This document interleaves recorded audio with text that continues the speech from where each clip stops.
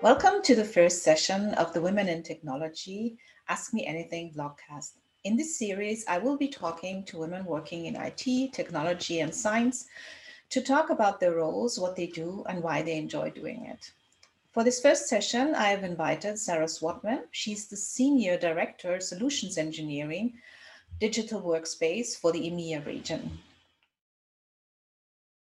Hi, Sarah. Welcome to my podcast. Thank you for agreeing to be the first guest here. You're welcome. Thank you. So maybe we can start off the podcast with you telling us a little bit about yourself. Okay, yeah. So thanks, Ronka. Yes, so my name's Sarah Swatman. I am a single mum of two girls, aged 7 and 10. I live northwest of London in the UK, and I've been working at VMware now for 3 years, working in the IT industry for over 20 years. Shocking. And and I'm really, really delighted to have been invited today to come and talk to you about this. Wow, impressive, 20 years. So did you always actually know you wanted to work in IT? Because that's a really long time now. No, I didn't. If I go back to when I was at school, the two main things that I absolutely loved at school were maths and sport. Mm-hmm. And if everything had aligned properly, I would have actually done a degree in sport, and I would have become a teacher or go to the RB and done PT training and sports training. But when I was 18, doing my A levels, which are your senior grades in the UK, I messed up, I think is the best way to put it, and I didn't get the grades that was expected. And so my thoughts of what I wanted to do changed, and I ended up going to university and studying maths instead of sport. And from there, I actually found that I quite enjoyed programming, and I hadn't really had much exposure to computing before. I mean, this was 1993, so it was a long time ago, but I hadn't really had much exposure or hands-on exposure to IT before then. I was a mathematician who loved sport, so no, I didn't know I wanted to go into this field, but through karma, or so to speak, I fell into it. Well, that's really amazing because obviously you're really quite successful in this field. So I really actually have to check because I wrote down your title. You are currently working as Senior Director Engineering for Digital Workspaces for EMEA. So EMEA, for the people who are not in this field, is Europe, Middle East, and Africa, which is actually a really big region. And this is what you're responsible for. So maybe you could tell us a little bit about what that entails, because it sounds really, really important and a bit intimidating. I'm not intimidating. No, you're not, but the title. The title's very long. I do know that. But so I think before I say explicitly what I do, I think it's important to say what the role of a solutions engineer is. Mm-hmm. So with software vendors and hardware vendors, we have obviously our sales teams that have to go out and sell the technology that is being created by the intelligent programmers in the background. But those salespeople need to have technical people to work alongside them to be able to go and have those deep technical level conversations with the customers to make sure that the solutions are fitting into their environment. And that is the role of solutions engineering. It's otherwise known as sales engineers, or pre-sales is known across the board. Mm-hmm. So and I personally fell into the world of pre-sales about 18 years ago by accident. I was a programmer when I first left university, and I loved it because it is seriously the best role ever. You get to go out and meet different customers every day and help solve their business challenges with technology. So that's kind of the role of pre-sales. Now, my role now is I run a team of pre-sales consultants or solutions engineers across that region, Europe, Middle East, and Africa. What that means is I am responsible for ensuring that we call them SEs, solutions engineers, but the SEs have all the relevant training to make sure that they're kept up to speed with all the relevant technical and soft skills training, because this role isn't just talking about technology, it's also being able to present it in a way that people understand at different levels. So that could be presentation skills, demonstration skills, listening skills, which are incredibly important in this role. So I have to make sure that everybody has that available to them. Making sure that people are having those career conversations. Where do they want to go? You know, where are they now? How are they going to get to those next levels of what are interesting to them? Then you have all the strategic stuff. So if we look at EMEA, Europe, Middle East and Africa, we're a slightly different region than maybe APJ, so Asia Pacific, Japan. So if we look at the strategic things that need to be done at an EMEA level, because obviously EMEA is different than APJ, so Asia Pacific, Japan, which is different from the USA. So what things do we need to do differently? We get, from a corporate standpoint, we get information that flows down, but how do we change that? How do we make it relevant to our marketplaces? Because, and this is where it becomes really interesting. You know, if you think what works in the UK may not work in Poland, which may not work in the UAE, which may not work in South Africa. So the huge variety of cultures and nationalities that we have in Europe, Middle East and Africa also means that we have to look at different strategies for different regions as well. And that also means coverage. How many people do we need in different countries, and how do we link them up with, you know, the relevant sales parties? So that's another area of my work that I look at. But if I think about on a week by week basis, no day is the same. And I think when you look at solutions engineering and pre-sales, that's the thing that's exciting. It's variable. Every day is different. I have my calls, my regular calls with my teams and my managers and the SEs, but working alongside my partners in sales and marketing and HR, it's completely varied. You actually talked about a little bit about how diverse your team is. The question of diversity is something that's very close to your heart, isn't it? I mean, you're the person who founded the WISE network, the Women in Solution Engineering's network in this region. And maybe you want to talk about why you did that, because it's a really great initiative. Yeah, absolutely. So the role of pre-sales has, for one reason or another, which I've never understood, been very, very male dominated. And if I look at my career when I was a pre-sales person, and some places I worked, I was the only female SE in the entire company, you know, so it wasn't just in my country, it was in the entire company.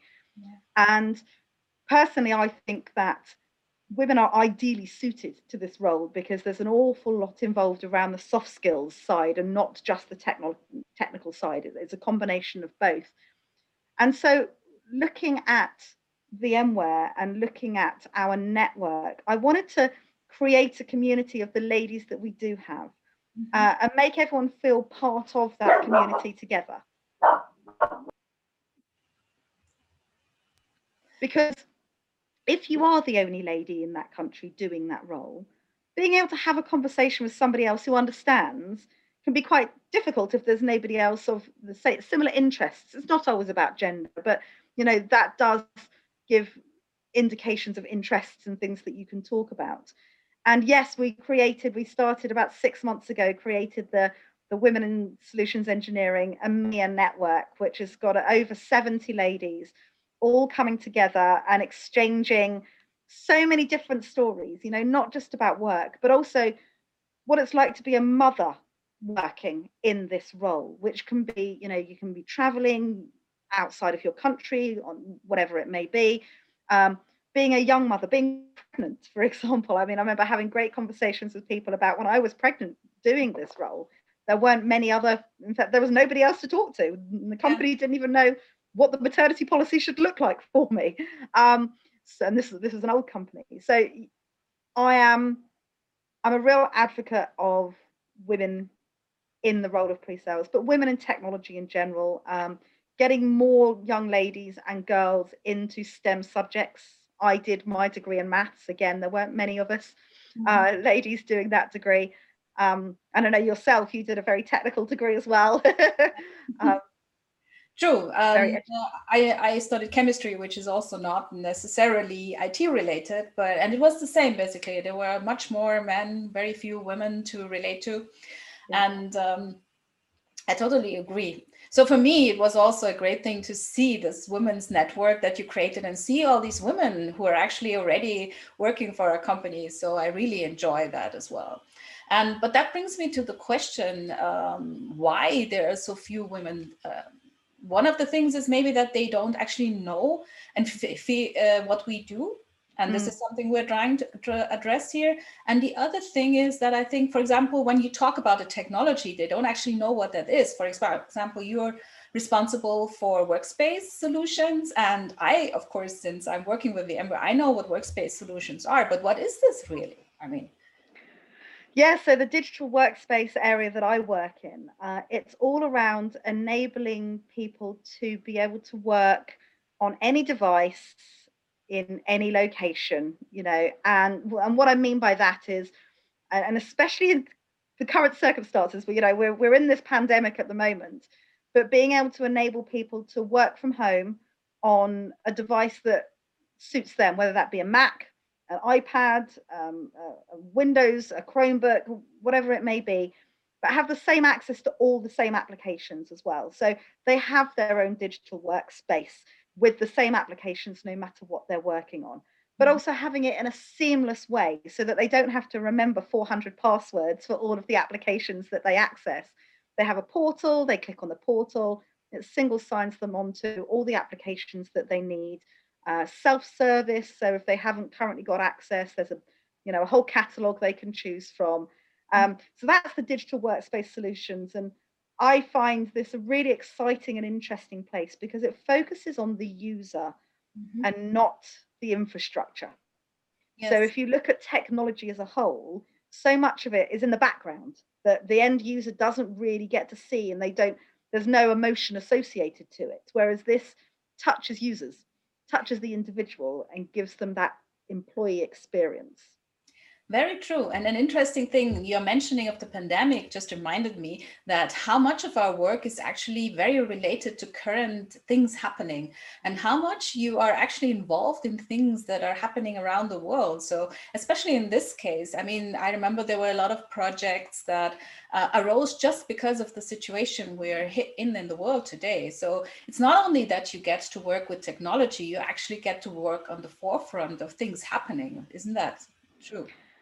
Absolutely, absolutely. And I think the really interesting thing around the workspace side, particularly, was all of our different customers in, we'll call them verticals, so different areas of business. So healthcare, we had some big projects where we had to help hospitals suddenly enable their patients to be able to communicate at home because they weren't allowed visitors, and giving them this access to be able to do that was empowering. But then you've got the finance. I can't remember which bank it was saying that suddenly they're running the whole country from people sat at home in their kitchens as opposed to working in the big multi-story buildings that they're used to.